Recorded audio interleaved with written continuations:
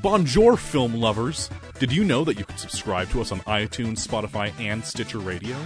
We also have a website, realnerdspodcast.com, where you can find cool articles and other ways to listen to the podcast. You can also follow us on social, Facebook at Real Nerds Podcast, and Twitter and Instagram at Real Nerds. You can also call us at 720-6nerds5. We will listen to it, we will play it, and we will probably commentate on it. Also email us at realnerds@gmail.com. Anyway, enjoy the episode. Camera, action! Well, a real nerd knows who shot, and a real nerd can follow the plot, and a real nerd Just can... talk through film! I'm sorry. Take it outside. Well, a real nerd knows who shot, and a real nerd can follow the plot, and a real nerd will give it all they got. Lights, camera, action! Real nerds! This is Real Nerds Podcast. We are the best movie podcast on the internet. Opinions may vary. Joining me this week is Brad. Hey. And Brad, you sound really far away. Are you in a hole doing your taxes? Hang on a second. Is that better? That is way better. Yeah, there you go. Hey. We said you were doing your taxes, so I didn't know if you were like in a Buffalo Bill like hole. My financial future sure feels like it. No, I know I did Laura and mine Sunday. I don't know. I don't mean to put them off to the last minute because it's actually pretty easy to do, but I don't know. And then we ended up owing money, and I was like, "Son of a bitch!" It's easier if you have like a full-time job, but if you have like side gigs, ugh. Yeah. Oh yeah. I mean, I only have to put in. Well, I had to put in 3 things. I put in 2 W-2s, and then because we paid $9,000 for Laura's tuition this year, you know, you get like a tax credit for it. And, so that's not hard, but the previous years we got taxes back for it. This year, nope. Yeah. But yeah, not feeling great tonight.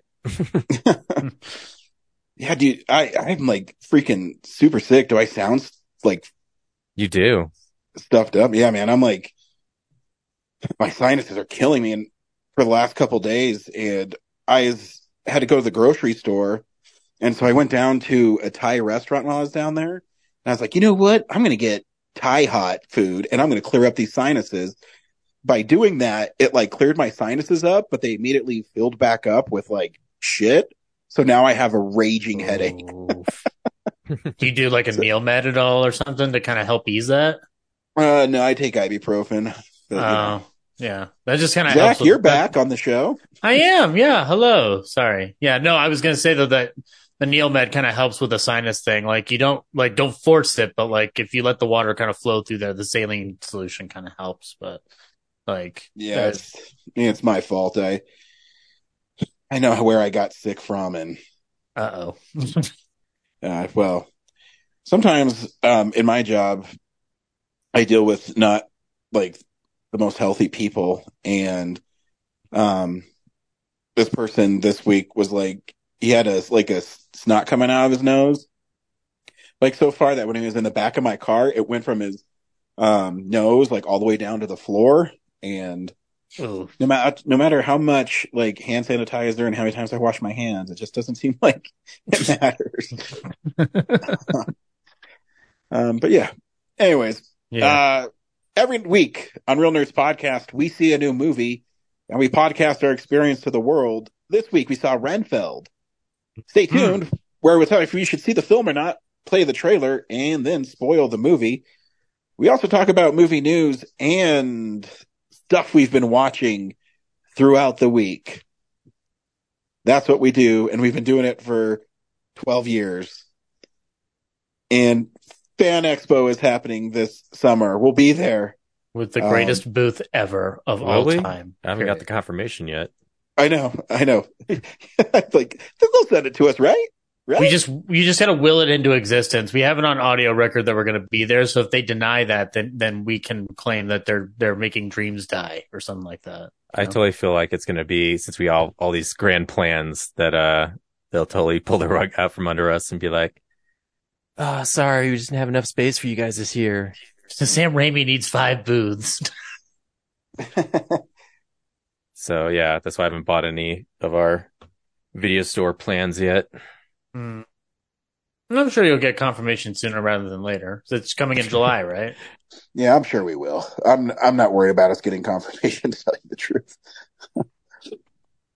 But if we don't, I'll still go there like a day or two for sure. Just go like Bender, like, fine, I'll go and build my own fan expo with blackjack and hookers. Well, you know what? Forget the expo. Chad Harden's coming back, so I have to have him do another Mortal Kombat character for me, and gotta keep that streak alive. Yeah, and I do think I need to see Sam Raimi. I think it's I've met Bruce Campbell 3 times. I think Sam Raimi has to be the next one. Yeah. Can I? I've shared this with you, Ryan, but can I share with the world my plan for Sam Raimi? The ultimate plan. It's the best plan ever.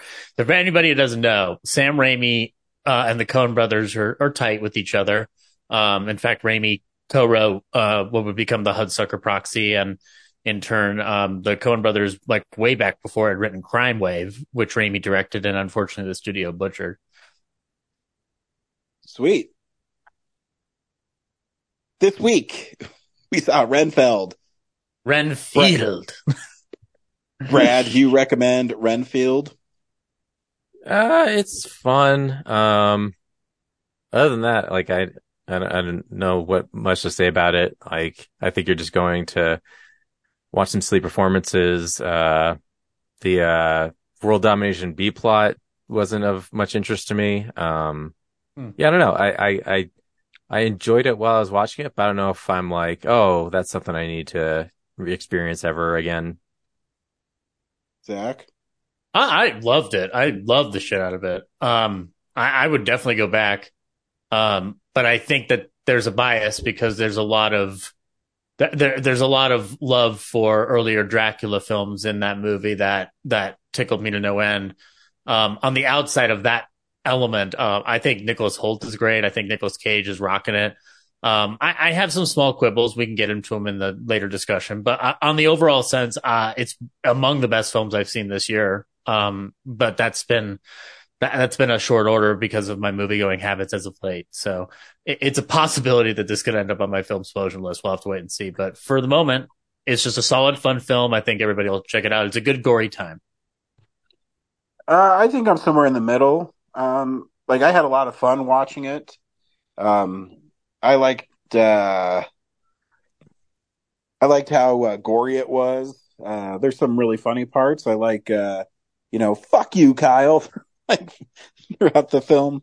But yeah, but it's still a good time, and it's a fun diversion at the movies. Here's a trailer for Renfield. Mr. Renfield, welcome. I am Dracula. You will make a very good assistant. No, he's evil. We will protect you. You have the word of the most trusted institution on earth, the Catholic Church.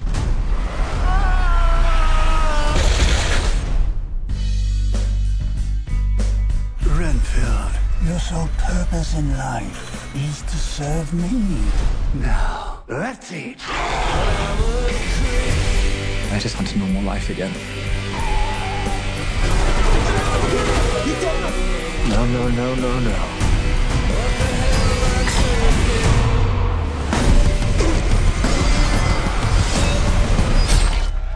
God bless you, Mr. Renfield. Oh, God bless you, Nun. You're a hero.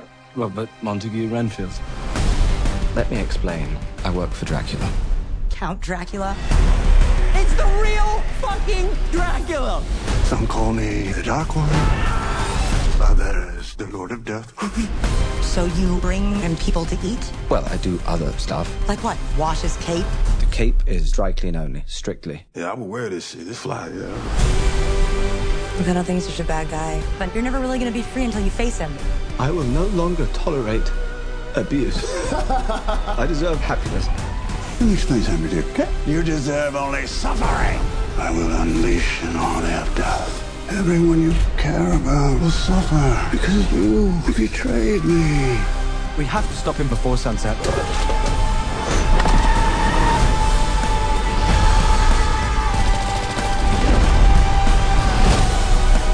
I am enough. I deserve happiness, and I take full charge of my life today.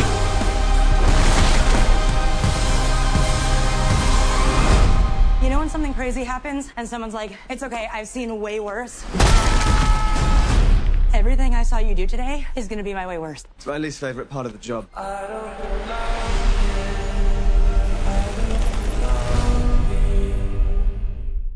So this is a direct sequel to Dracula.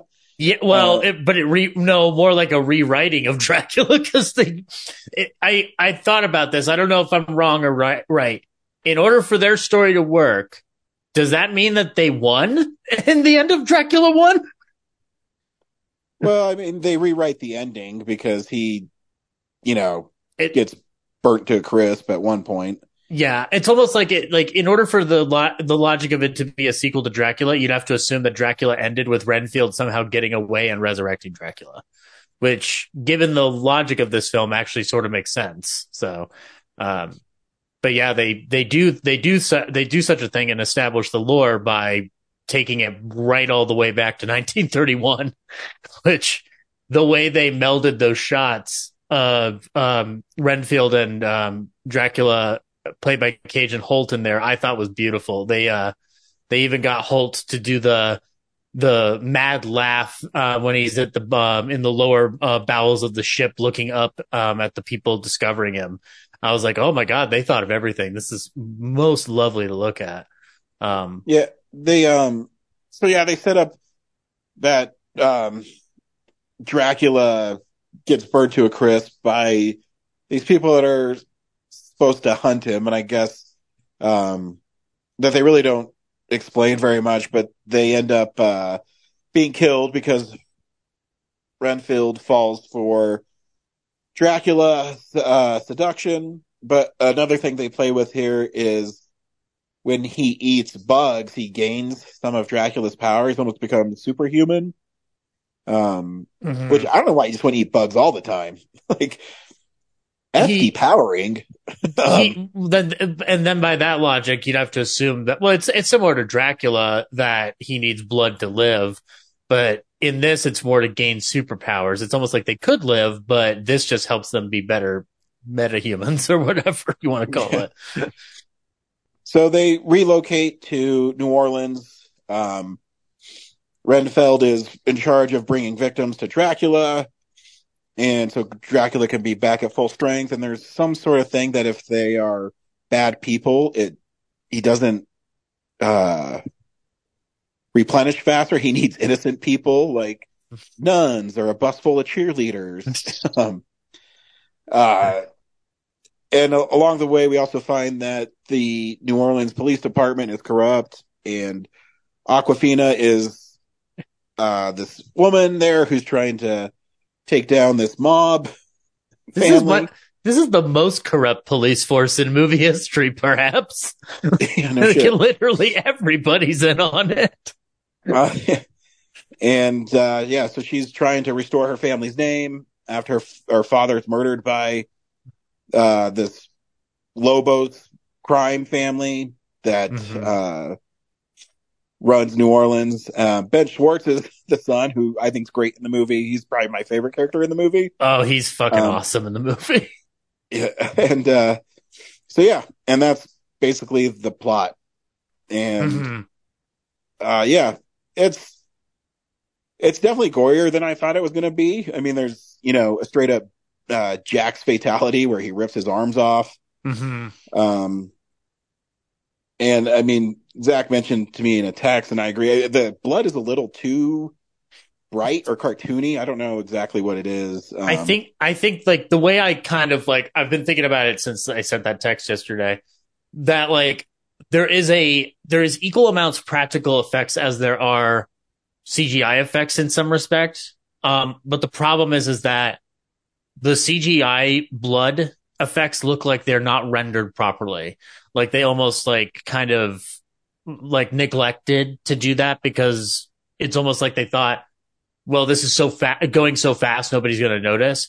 And like the problem is that like the angle on it is so prominent. And thankfully, like, I think that the final move makes up for it where he throws those arms into the chests of other guys. But also like it's in broad daylight. So I don't think that helps it either. Like it looked kind of like, it looked like it like had cream stuck in it as opposed to like just being a clear liquid, which it is kind of supposed to be. But it didn't deter my love of the movie at all by any stretch. I just kind of noticed that when they're wanting to go super ambitious, it just feels like they didn't properly render those effects. It's not a bad thing per se. But it was noticeable in places. I mean, the movie's fun. I think, Nick Cage's makeup when you first see him in New Orleans, I think is incredible. Mm-hmm. The group therapy scenes are fun. They add a bunch of new lore, and the one thing it sometimes takes me out of movies is they make this point that Dracula's blood can heal you, and then I already knew towards the end, I'm like, oh, they're going to use that to bring people back to life. It's like the original title. The original title of the film was Dracula Into Darkness. So, so there's no consequences for like the deaths sometimes. Do you think that's because it's a comedy that they're kind of playing around with that? Like if this were a genuine horror film, this would be less an issue? Maybe. I mean, it's fine. I don't mind them trying new stuff. Mm-hmm. Cage is really good in it. He has the right temperament and he doesn't go full on Nick Cage very often. Yeah, I think I only really noticed one instance of it, and it's when he's berating Renfield in his new apartment. Yeah, but that's still a really cool scene, though. I think he's really good in it. I love how in order to get him to stop, he holds up the book about how to defeat a narcissist. And there's like this pause where you think it's like supposed to act like the Bible. He's good. He's actually balancing, like, it's almost like he's kind of like amalgamating a bunch of different versions of Dracula because he has a slight Hungarian tinge, but he's not trying to make fun of Bela Lugosi. He just has enough of the inflection to get him by. Yeah, I think if you talk too long for it, it'd come through bad and just becomes I think a parody of Dracula. Like I thought it like when Malia and I walked out, I was thinking about how you best describe it, and I was like, it's almost like this is a Dracula who started in Hungary, but then went to more English speaking countries over time, and it's been decades upon decades. Eventually, you kind of lose part of the accent, and it becomes more English centric.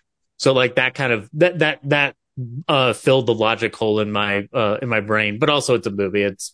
I'm not expecting Nicolas Cage to do the level of Hungarian accent that Martin Landau did in Ed Wood, you know? Brad, you weren't as enamored with it, but what was your take on it? What you like, not like? You know what? Actually, I think my favorite part, I actually wanted to watch the movie that was all the black and white behind, like, the like back in the day footage of the movie that they had at the beginning. Like that's the movie I actually wanted to see.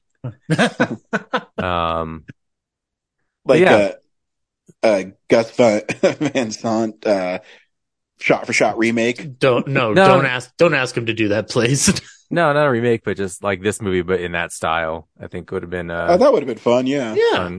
Fun. Do you think it should have been set in the late 1800s or sort of 1900s in that respect, or go to the modern day still? I think it would have been fun to show that style in the modern day. Like, yeah, other than that, I don't know. Like, I actively like left the movie being like, I enjoyed watching that, but I'm not sure like if I cared about it that much, like when it was over, you know? Mm-hmm. Like, a lot of the movie is Renfield dealing with this toxic relationship, and it's really a lot of just I don't know, it just feels kind of shallow, and they don't really dig too deep into it to keep it fun. And then this whole side thing of like this gang that Dracula turns the tables on him and uses to like towards world domination just kind of wraps up really quickly. Like they don't get very far in their plan. So yeah, I don't know. It just didn't really like have the one thing I did like about Dracula's plan is the sticky note that said "Anne Renfield." What? When he's explaining the plan to Renfield, and he's doing like it's not just me, Renfield, it's you. And on the map it says Dracula in very fancy font. And he has like a tiny little papyrus sticky note that says Anne Renfield. Oh yeah. So yeah, I thought the jokes and stuff like that in between was fun, but yeah, there was just something about it that I was like, didn't hang on with me, you know. We're in spoiler territory. Like, how much did we like the way they basically killed Dracula with every method imaginable? I love that montage of them like using virtually every weapon that's been described to maybe kill a vampire at some point, and then the ending is them turning his ashes into fucking ice cubes and putting them down a drain. Yeah, it was fine except the whole protection spell. Like I don't understand where she said it or how she got it. It's just like we need to end this. She said she got it from a Coven Tumblr or a Wiccan Tumblr or something like that, which I'm like, I guess she read on the internet. Yeah. Before that scene. I know, but they never say that, and it's just I guess it's supposed to be a surprise. No, she says it. Yeah, she says I know she does, but I mean like they do this whole like huge fight and then it just happens to end that way. I don't know. They don't set up the importance of the protection circle beyond the first instance of it in the movie, and then they kind of casually use it as language during one scene, but it's not like a big well-to-do. So I understand where you're coming from on that, but I that being said, I did think it was funny. It's like, yeah, I guess it's just be any kind of powder. So it's just a cocaine circle of protection. Yeah, no, I mean it was fun. Yeah, I mean, I think that's like just chopping them up to bits and stuff. And I like the one girl who's in the support group, and she's trying to tell her story, and Renfield barges in. She's like, "Can't I get through one fucking story?" Yeah, yeah, it was gory a lot of and fun. Yeah, I enjoyed it. And Malia had a lot of fun with it too. And she's usually not into heavy gore films. So like I think she's slowly starting to acclimate towards some of those horror driven affairs. So I think she's ready for Army of Darkness and Evil Dead at this point. Well, I think when it's with a comedy hinge to it, it makes it less brutal. You know, for people who don't like gore, I wouldn't show them like the 2013 Evil Dead or anything. No. It's similar to Evil Dead Rises, where I'm like, you're not going. You won't want to. Like the invite isn't coming because I know it's not going to happen. Like I've just learned to accept certain things. But like also like, but at the same point, she can handle like a Jordan Peele movie, you know. So like that's always pretty cool. So. Yeah. Any other words on the film? I have this weird feeling that like I don't know if it'll stay in my like I'm working to try to go back to the theater more often with my schedule on a wane now, and I don't know if it'll like stay, but I'm like almost hoping that it does stay and that not too much comes out to like knock it out of there, because I really do like it. It is one of the most enjoyable experiences I've had in a movie theater this year that wasn't going to an older movie that I'd seen before on a big screen. I think that it's a very good love letter to the original Dracula film, while at the same point standing on its own feet as a story about Renfield.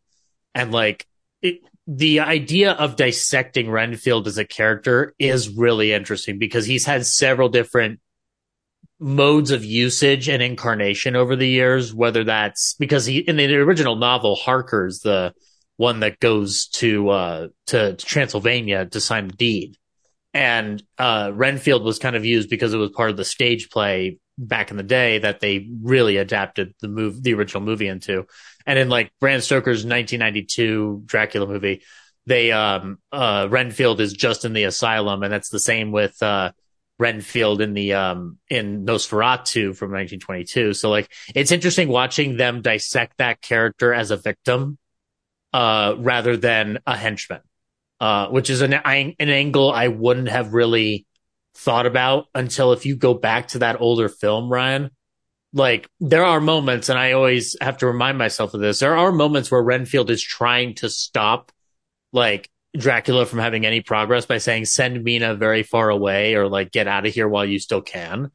So, like, it's almost like Robert Kirkman, who wrote the original story, took those elements and decided to create a whole basis around that, like a whole concept around that. So I think it's a nice little treat for horror fans to have, because it's not as powerful as a Young Frankenstein for a horror comedy, but it borders on that in certain places in terms of just the kind of jokes it's telling. So yeah, I think people should give it a shot. And it's really quick too. It's only like 93 minutes, I think. It's like really short.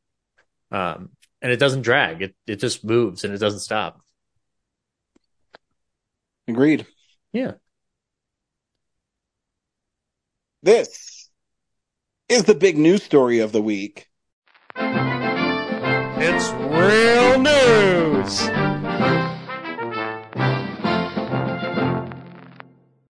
Man, the big news story is Mario keeps on hopping on the competition. Wahoo. It had the smallest second weekend drop of a animated film that grossed over $100 million, because they did their estimates earlier in the week, and they said it was going to still do 87 million, and then when they got the actuals back, it was at 92. So it's one of those movies that's really connecting with people, and Jack Black's Peaches is on the Billboard Top 100 list.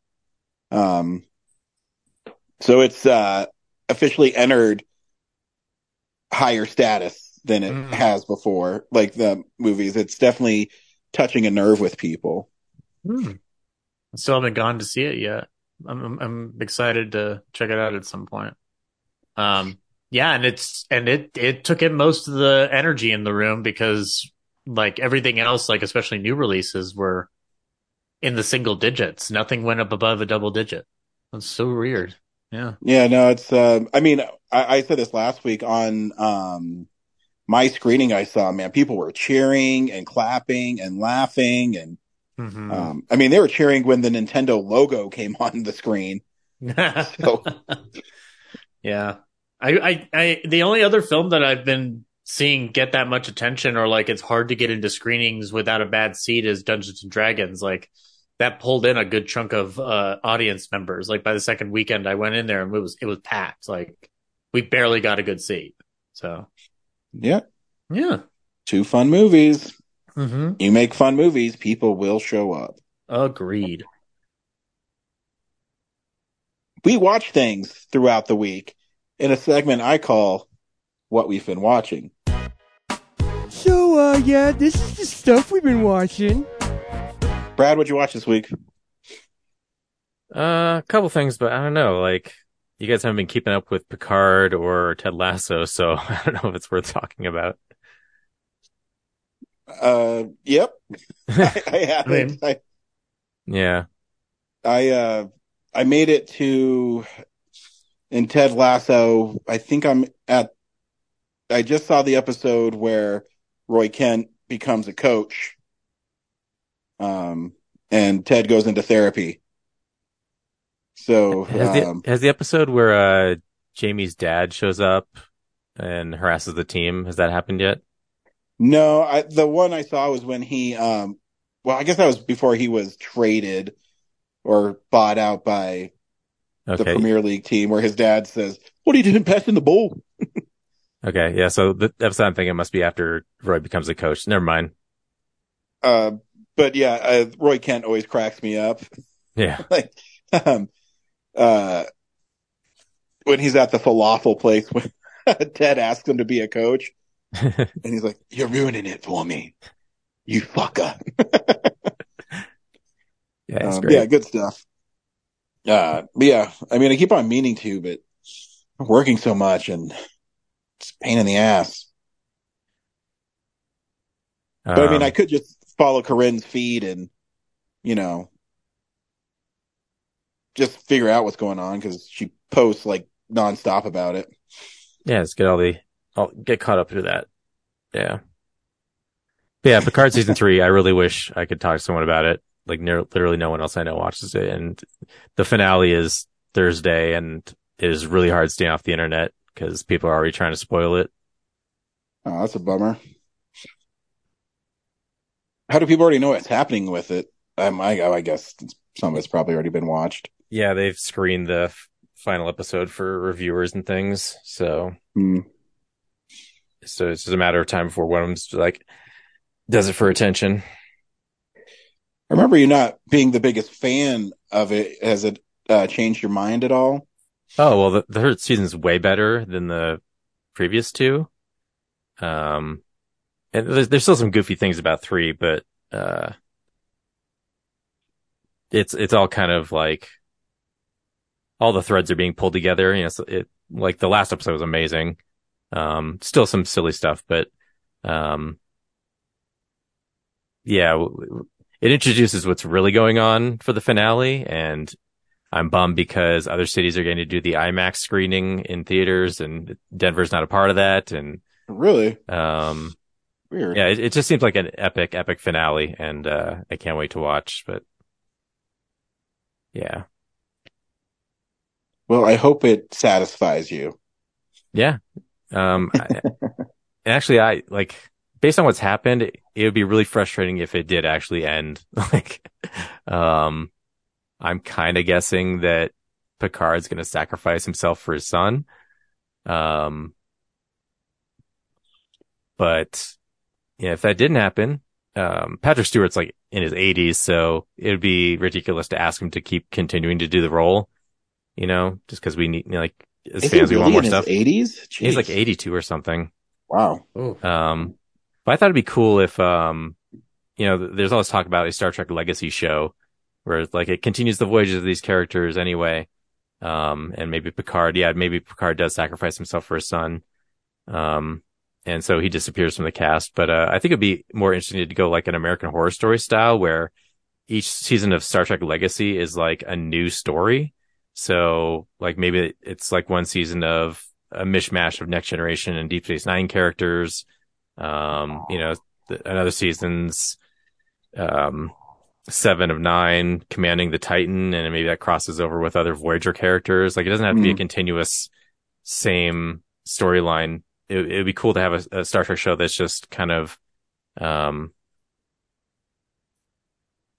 know, just like its own thing each season. Yeah, for sure.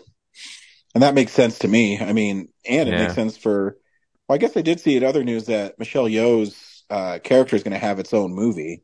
Yeah, Section 31. So that's cool. They're bringing her back for that. Yeah, and then like the season of Picard also reintroduced changelings from Deep Space Nine. And so I'm like, wow, they had to redo the you know, body morphing graphics for that. So they kind of have a reason to go like, hey, maybe we have an opportunity to remaster DS9 now, like they did for Star Trek Next Generation. If they can apply that to all those graphics that have to be remade because they're produced on video, like that would be cool. So yeah. And yeah, I mean, you know, those shows are popular enough where they could do it. Yeah, I mean, having 7 of 9 on the show, like, it has to have like reignited interest in DS9 and Voyager. So, getting remasters of those, like Star Trek is so popular now on Paramount Plus, like it has to be worth their while to turn those into at least HD masters. And you can use like AI technology to upscale it now too. So, which I don't think was as big of a asset back, I don't know, 10 years ago when they did the Blu-rays for Next Gen. So yeah. So I think a lot of Next Gen was also on film, so they were able to like crop and move stuff around. But yeah, DS9 and Voyager were beta and video, so.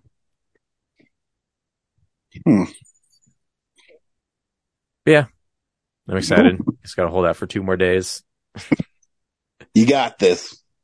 I got this. Zach? I've been watching quite a bit. I got this. I like two big things really stick out is that I went to see Superman 78 on the big screen at the Alamo on Sunday. And I had a wonderful time watching it. I'm not the world's biggest Superman fan, but I liked watching those effects on the big screen and watching people interact with it. It was a fun time, and the movie does move breezily for a movie that's like 2 hours and 20 minutes. Like it's a solid fun time. And just seeing the kind of getting a chance to knowing the story already, it was fun to kind of just watch it shot by shot and watch the visual effects and how they are so innovative for their time. Every time he's flying, every time something is happening, like there's some goofy stuff that doesn't hold up necessarily today, but for every goofy thing that doesn't hold up, there's like 5 things that wow you. And watching the way that they're moving the camera along the mat when they're having him fly, like just watching them figure out the technology is kind of remarkable to watch unfold on a big screen. So, and just the practical effects, and it's just a fun time overall. But I'm continuing my I've got 2 more. One is going to be really quick because Ryan, you and I are doing our 1933 watch list, the Glee of 33. And I found a film from 1933 on YouTube. It's a British film from the studio that would become Ealing Studios, which put out Hue and Cry, Kind Hearts and Coronets, and the original Lady Killers. It's a movie called Loyalties from 33.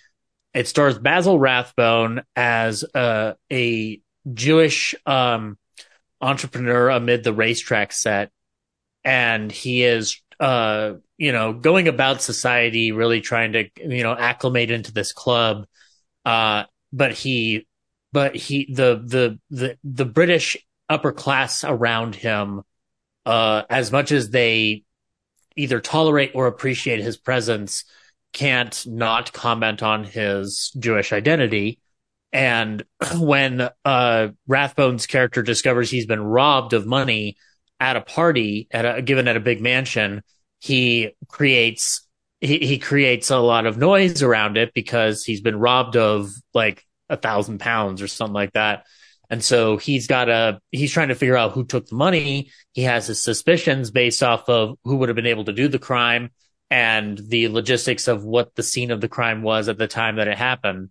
But the upper class British like Gentile group around him is not having it, and they're trying to keep him quiet. They don't want him to make noise. And they keep, again, like referring to his Jewish identity in a derogatory way. And so the movie moves from a who robbed me movie into a movie about anti-Semitism. And Rathbone is remarkable in the film. And I think a lot of it has to do with the fact that there's language being used in that movie that you're not expecting to hear them utilize language surrounding anti-Semitism that honestly and bluntly. And I think it's because we in America, we're not able to be privy to that because much of that discussion would have been centered around Germany.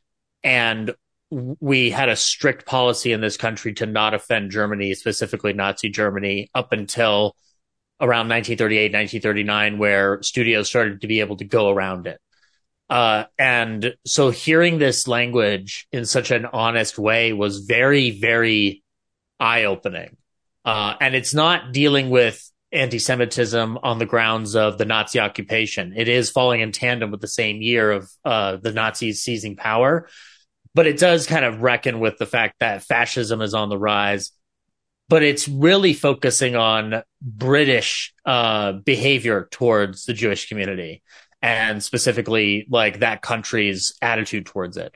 I won't like spoil what happens throughout the movie, but I will tell you that the ending of the film matches, and in some points may even go above the ending to another pre-code film called Three on a Match, just in terms of the way they both communicate the same action and how crazy it is. Because it's definitely got a different, like, I don't want to say European, but it's a bolder thing is being tried at the very end of the film. Not the last shot withstanding, with Rathbone, like, just really laying down the reality of what has just occurred and why everything unfolded the way it did. If you want to look it up for free, it's on YouTube. I think it's because it's technically in the public domain in this country, because the only DVDs available are Region 2, so they still probably have a claim on it. But it's definitely worth your time. It's an hour and 7 minutes, and I would be shocked if you didn't find it, even if it feels like a little dated for you. I think you'll be shocked by how like blunt they're being. It's a interesting watch. But I have to tell you all that I finally finished the Clint Eastwood watching until he makes that other movie with Nicholas Hoult that it's apparently just been announced, because that fucker won't leave me alone. I watched Richard Jewell, and it was okay. I wasn't as enamored with it as some other critics have been. I feel like Olivia Wilde's character is grossly miswritten. And I feel like the agenda being so clear, there's only so much of it I can like tolerate, but there are moments of brilliance in that film. The way they shoot Centennial Park sequences is magnificent. Clint has not lost his touch on staging a scene. And the performances are remarkable. Paul Walter Hauser is incredible in the movie. He is among the best actors we have working today, and that is another example of his brilliance. But I think overall it's not as much of a punch as I wanted it to be, because all the beats seem pretty clear. And given the agenda that he was working off of clearly at that time, I just kind of left the movie kind of like wanting like a more challenging approach, and certainly a longer film to that end. But overall, it's fine. If you want to check it out, it's floating around Prime somewhere right now at this point. So, but for my money, it was okay. I want to write an article about it and Cry Macho to wrap up the Clint Eastwood-a-thon. But it was just kind of a weird, like, flat ending to the entire journey that I've taken with that actor/director. So, is that his last movie that he's done? No, Cry Macho was the last one he did. That's right. I couldn't remember how they played out. Yeah, and I don't blame you. And Cry Macho is way more disappointing than Richard Jewell. Like, I will say that Richard Jewell is a way better movie than Cry Macho. Cry Macho is a bit of a mess, and not the least of which is because Clint Eastwood should probably be 20 years younger to play that role. Not to play into ageism per se, but it's just physically, like, there are certain things that character is being asked to do in the script that he just isn't up to doing anymore. The one exception being when you see him getting back on a horse, it's really fucking cool. But yeah, overall, it's just kind of feels flat. I'll be interested to see whatever this Juror number 2 movie is that he has going on with Toni Collette and Nicholas Hoult, to see what that movie is, because I still want to see him work until the day he dies. I just it just feels like the movies are getting less and less for me. So yeah. Yeah, I watched a couple things, but I think I'm just going to talk about one because it's so I'm a big fan of the HBO series Tales from the Crypt. What? And yeah, I know. I mean, I literally rip off from there when I say, in a segment I like to call, when the Crypt Keeper in that introduces a segment, he always says in a macabre tale I call your heart beats twice or whatever. I would love if you introduced your segments going forward in that voice. Done. Well, I got to think of puns for it too. So yeah, it's a writing gig, that's for sure. Yeah. So there was a British version of Tales from the Crypt that came out in 1972 that I didn't know existed. I got the Blu-ray on Scream Factory's sale. They have one in Valentine's Day and one in October. I think it's Valen Scream or something. I forget what it's called, but usually they have a lot of movies that, I'm on the fence on, but then they drop to like $10. I'm like, yeah, why not? And so this is Tales from the Crypt is paired in a double feature with Vault of Horror. I only watched Tales from the Crypt, and it was interesting watching it because the setup is these 5 people are in a crypt, and the crypt keeper is not what you are used to, but also I think in the original EC comics, he obviously wasn't as like a zombie that's cracking jokes. And he's played by Sir Ralph Richardson, and so all these people are there, and they don't know why they're there, and he says, "Think back to why you were doing first." And so the first story is actually also the first story that the HBO series showed, which is And All Through the House, which is about a killer Santa Claus. And all the stories in it in the anthology were done on the HBO show as well, so they've all been adapted from the original comics. And what I love about the Tales from the Crypt is they're always morality tales. So it's always like some rich guy who's a prick thinks he's going to get away with murder or something, and then he gets what's coming to him. The best one is, I can't remember if it's the third or fourth one, but it's Peter Cushing, and he plays a widower who's lonely, and his snobby rich neighbors across the street don't like that he has dogs, and he has like the poor children over to his house to tell stories and all this other stuff. So on Valentine's Day, the rich prick sends him like these mocking valentines about his wife because his wife is now dead. And after that, there's like some time passes, and the rich prick son and his dad say, "We haven't seen our neighbor." They go over there, and the camera pans over Is There Life After Death book. And then they find Peter Cushing has hung himself. And then exactly a year later, Peter Cushing rises from the grave as a zombie. And the kid is killed, and the dad goes down, and there's this piece of butcher paper, and written in blood says, "You were cruel from the start, and now you've got no..." And the dad unwraps it more, and it's like his ripped out heart. Oh. So I'm like, yes. And it's that 1970s gore, so the blood looks like red paint. Mm-hmm. So it looks like really cartoony, but in a way it's really fun, In short, amazing. Yes. So it was better than I thought it was going to be. I mean, it's not as fun as the HBO series, but for a 1972 British horror film, it was good. So I'm kind of excited to see what Vault of Horror has to offer. Nice. Yeah. Yeah. And that one came from Amicus. There's an Amicus podcast out there with a former Ballyhoo guest, or not a continued Ballyhoo guest. And there's one you should check out called From Beyond the Grave. That one is it's a fun one that has Donald Pleasance and his daughter acting alongside each other in a very interesting middle story. No. Oh, he's pretty calm in this one, and he more unnerves you with the way he stares and the way his daughter stares, Angela.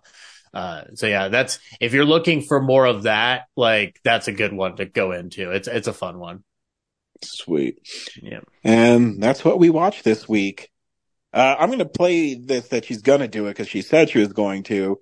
Corinne's going to send us something, and I have no idea what it is because she hasn't recorded it yet. Hey nerds, Corinne here for another installment of Showtime, where I talk about something cool I've been watching lately.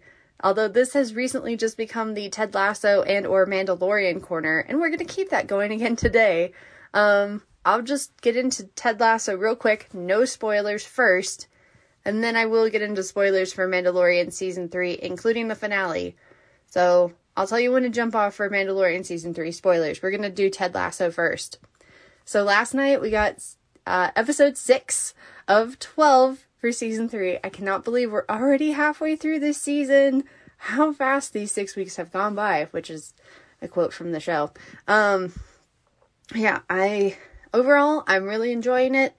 There have been a couple of, like, character storylines I'm not invested in yet, but I'm open to it later. And, yeah, I don't know. Like, I don't know what to say that isn't, like, spoilery. I guess just, yeah, I'm really enjoying the season so far. I'm really liking the direction the show is going. I think we're going to see some really good stuff here in the latter half of the season, but mostly just, I cannot believe that we're already halfway through. The episode 6 that came out last night was great. Everybody, please go watch Ted Lasso if you haven't already. That's all I'll say. Okay, now we're going to do Mandalorian Season 3. Spoilers. So, including the finale. So, if you do not want spoilers, this is your warning right now. Okay, 3, 2, 1. Mythosaur Part 2. Oh my gosh. So, on the one hand, I did love the Season 3 finale. But on the other hand, I still think that Season 3 is the weakest we've gotten so far. And it has been very disjointed. The structuring, the pacing, all of that has been, I won't say like terrible or bad, but it's just been very lackluster, I guess, compared to what we got in Season 1, Season 2. And they had their problems, sure, but the fact that it felt like more self-contained little adventures every week really helped, whereas this season was just all over the map.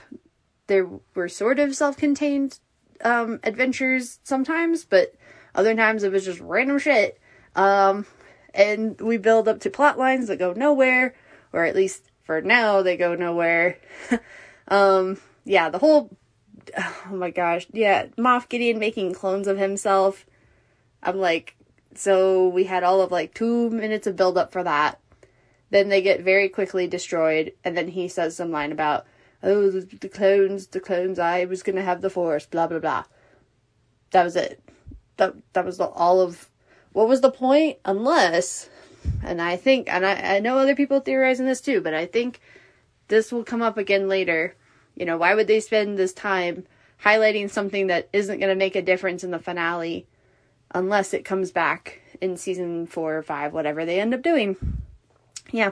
I think the Moff Gideon they fought is dead, but there is possibly another Moff Gideon, whether it's a clone of him and the real one was destroyed, or whether the real one, or whether the one they destroyed was a clone and the real one's still floating around out there. We will find out, but I do think there is another version of Moff Gideon, maybe one who has the Force. Ugh. So we will find out. As I said, for the Dave Filoni movie, I do think like Moff Gideon and Thrawn are going to team up. I think Thrawn will probably be the main antagonist of that movie now, but it is still possible that Moff Gideon or his clone could show up at some point. Yeah, so, again, loved the ending. Loved seeing all the Mandos flying around, you know, defeating the Imperials, the stormtroopers with the little jetpacks, and loved seeing, you know, the trio all saving each other against Moff Gideon and the Praetorian Guard, and loved seeing Din officially adopt Grogu as his son, and the hint that Grogu could sense the mythosaur down there in the living waters. And then Din and Grogu, they get a little farm on Navarro, and they're very happy, and I'm like, yes, this is all I wanted, like, all season. I just wanted them to, like, hang out and just chill. Yeah, occasionally, they can fight or, blow shit up or whatever, but, mostly I just want them to be father-son and just hang out, okay? Just domestic life. Nothing super crazy, at least not every episode. Sometimes you just appreciate the quiet things, right? So, oh man. But yeah, don't let that stop you from realizing, like, just how weird this season was as far as, like I said, structuring, pacing, character plot lines. I will be doing a season 3 recap, like whole series and recap at some point on the Real Nerds website. I'm not going to commit to doing it in a certain amount of time, because every time I do that, I don't meet the deadline, because I have other shit going on, but hopefully down the road, here in a few months or something, I will have a season 3 recap for everybody, because I do think there was some stuff there, but they could have restructured it, or they should have added things, moved things around, taken other things out, and I think we could have gotten a really, really good season, but yeah, especially in the last 2 episodes. While they were the best 2 episodes of the season, there was still a lot that they threw at us really, really quick. And it was like, well, what was the point of that? Like, it didn't go anywhere. Even in just this episode, in the finale, the scene where the survivors tell Bo-Katan, like, we have somewhere safe we can take you. And then they show her this, like, underground garden thing they have. And they talk about, oh, yeah, the plant life. We can restore the plant life on Mandalore. But then they leave, like, 2 minutes later. So, like, logistically, what was the point of you flying all the way there just to hang out and chill? Just to, yeah, it was just, it was all so fast. And, like, they didn't even, like, stop to catch their breath or get some water. Nope, just here, we're gonna fly here, have this one short conversation, and then we're gonna leave again. Like, is this what Star Wars has become now? I feel like that's what the whole season was, is just, we're gonna fly to somewhere, especially, like, that first episode, it was just, like, fly somewhere, have a conversation, and then leave. Like, you don't want to, like, pick up food or something? Like, come on! And the one time, like, Grogu does stop to grab food, Mando yells at him. Oh my gosh. No, oh my gosh.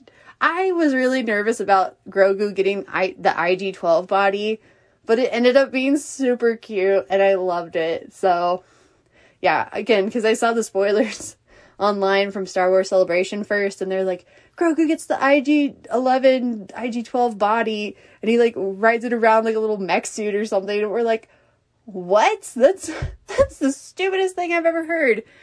And then I saw it, and I was like, no, this is awesome. I'm glad he doesn't have it long term. I think just the 2 episodes was fine. Yeah, any more, and I think it would have gotten kind of annoying, but yeah. Oh no, and he and his dad are just hanging out on their little farm. I love it. I am excited for season 4. I know we're not gonna get it for a while, but considering that, like, everybody online that I was interacting with, we were all like, oh my gosh, like, Din's gonna die, or Bo-Katan's gonna die, like, somebody's gonna die, or, Din's gonna get brainwashed or tortured or something, and, like, Grogu's gonna get captured again, or, all these, like, terrible theories of, like, what was gonna happen in the finale, and then none of those ended up happening. It was, like, this kind of really happy ending, like, other than the Darksaber getting destroyed and Paz Vizsla dying. Like, honestly, the heroes came out pretty okay, so, yeah. Yeah, I'm fine with waiting, like, 2 years now until we get the next season, but, I mean, I still want to see season 4, but I'm okay with waiting.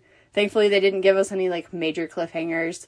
Again, more so possible theories of, like, oh yeah, maybe Moff Gideon's not dead, or maybe Bo-Katan will, like, have Ahsoka help her restore the Darksaber, all these thoughts for the future, but nothing crazy, and that's fine.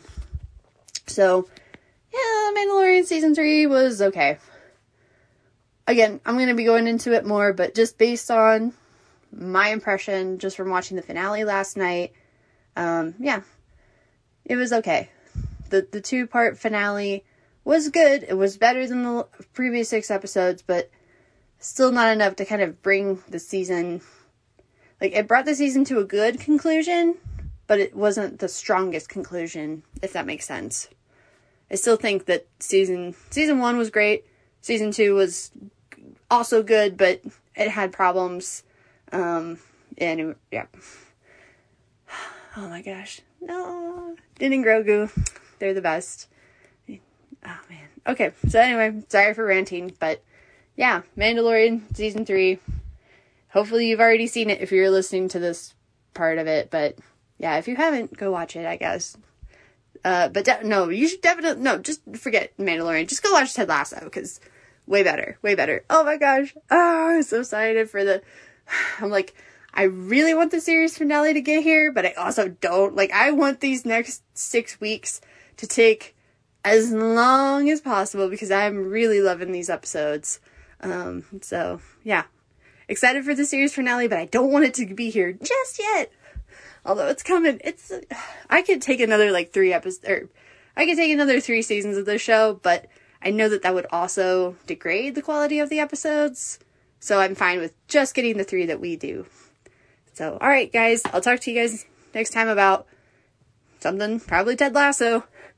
Alright, take care, nerds. Bye!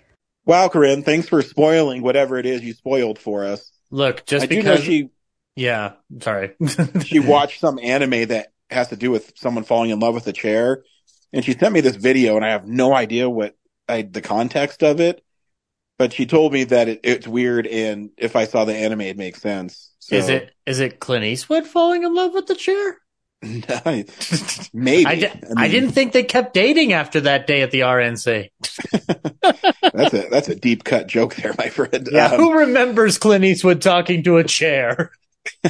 I saw a clip of Daniel Day-Lewis doing the same at the BAFTAs, and he says, I have no comment to make on Clint Eastwood's politics. All I saw was him talking to that chair, and said, I have to try that. Next week on Real Nerds Podcast, I'm excited because Evil Dead Rise is our film of the week. And then in 2 weeks, we will be doing Film Explosion 1983. So hopefully you'll struggle as much as I did making a top 10 list, because there's so many good movies. Mm-hmm. Yeah, 83 and 93 have been tough. There's ones that I had to let go of because I like one more than the other. No, 83 was tough because finding 10 movies was tough for me. Now, 93 was tough because I had so many movies. Oh, gotcha. There's some good... I think I know what your number 1 is, but... We'll have to see. Maybe. I mean, if you're going to do that, it's going to be a risky bet. I thought you would maybe return from a Jedi or something like that. So yeah. I thought that was a fair enough assessment. Anything else you want to say? You've been quiet.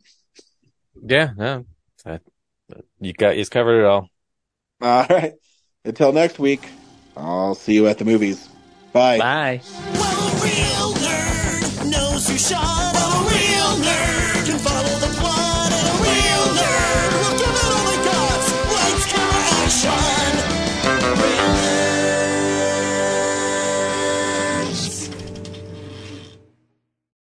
Thanks for listening to Real Nerds Podcast, a Nebulous Visions production. Stream or download episodes, read articles at realnerdspodcast.com.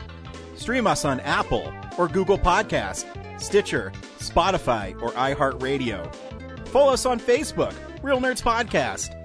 Twitter and Instagram, @Real Nerds. Watch us on YouTube, Real Nerds Podcast. Email us at realnerds@gmail.com. Call us at 720-6nerds5.